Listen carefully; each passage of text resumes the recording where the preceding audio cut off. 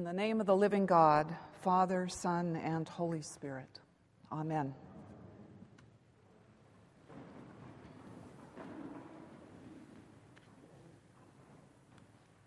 A few moments ago, we heard these words from Paul's letter to the Corinthians. Our Lord Jesus Christ, on the night when he was betrayed, took bread, and when he had given thanks, he broke it and said, "This is my body, which is for you. Do this in remembrance of me." In the same way, also the cup, saying, "This cup is the new covenant in my blood. Do this as often as you drink it in remembrance of me." These are the words that Jesus used when he instituted the sacrament of the Eucharist. We are told to remember. It does us good to remember. I'd like to ask you to reflect with me for just a few moments about what it means to remember. We all have memories, don't we? Good memories and bad ones, joyful memories and painful ones. We have personal memories that are like a time machine, taking us back to some other place or person in the past. As I reach back into my memory box, I notice that it's not days that I remember, but moments. I can remember, as if it were yesterday, my childhood summer vacations. At the beginning of each summer, my cousin Robin and I would arrive at our grandmother's house in San Francisco. We loaded up our things and we piled into her '59 Chevy and headed north over the Golden Gate Bridge and readied ourselves for the 3-hour drive to the family ranch in Lake County, where Robin and I spent 2 carefree months. And I remember the quiet lake where I learned how to swim and water ski. I remember the Bartlett pear orchards that were nearing harvest. I remember horseback riding and camping. There were many such moments. What is it about memories? Perhaps they're a way of holding on to something that we love and don't want to let go of and lose. Memories can live on forever. They give us meaning.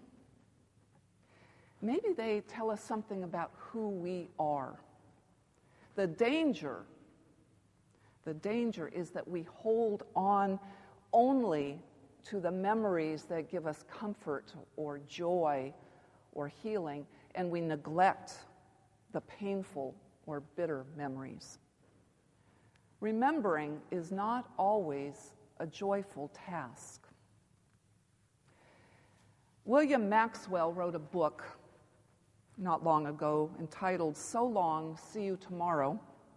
It's a story about a friendship between 2 young boys. The narrator tells the story of how his friend Cletus was ostracized by his schoolmates after his father murdered another man.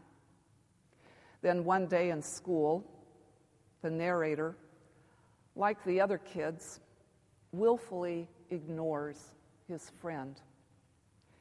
Years later, he writes in sorrow, 5 or 10 years have gone by without my thinking of Cletus at all. And then something reminds me of him, and suddenly there he is coming toward me in the corridor of that enormous high school, and I wince at the memory of how I didn't speak to him. I think that everything we live through, the painful as well as the joyous, helps shape the person we become. We can't change our memories, but we can change their meanings, and we can change the power that they have over us.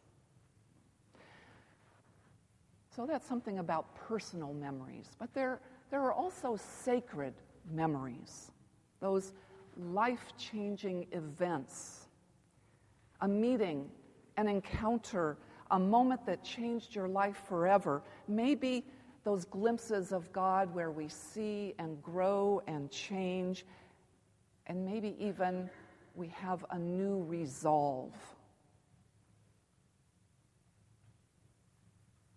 In 1992, the beautiful city of Sarajevo was no longer beautiful. It was being ravaged by violence that was the Bosnian War.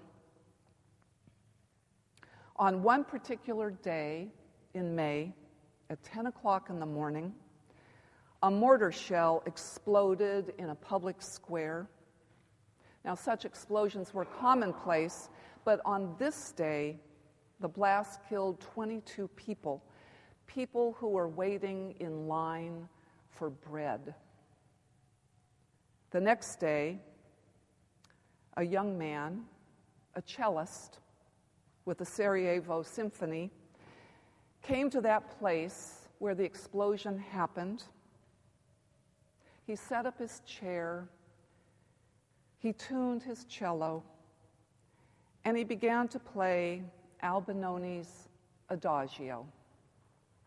He returned for 22 successive days to play that same piece, once for each of the 22 people who had died. It was an act of consecration. It was a sacred remembrance so that the dead would not be forgotten.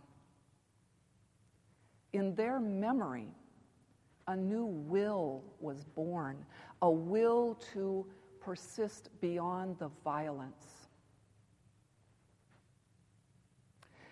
It's with these thoughts that I come back to today's New Testament lesson, St. Paul's account of the Last Supper. For the disciples, their last meal with Jesus was a sacred memory, a life-changing memory. They would always remember what happened that night. How he took a towel and washed their feet as an act of humility and service, and then told them that they too ought to do the same. And then how they sat together for the Passover meal, how he took a piece of unleavened bread and lifted it up and said those odd words, "This is my body given for you, do this in memory of me. And this is my blood shed for you and for all people for the forgiveness of sin. Drink this in remembrance of me." This Last Supper, their last meeting, must have been the most life-changing moment of their lives. We also have sacred memories of Jesus. Those memories help to shape us. They remind us of our roots and our history. Those memories tell us who we are and whose we are. They stir a response of gratitude within us. I have memories, and so do you. I remember times of meaningful fellowship and belonging. I remember my first candlelight Christmas Eve service.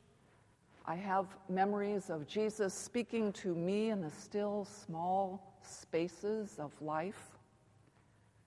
I remember protesting injustices and taking on service projects and singing camp songs, and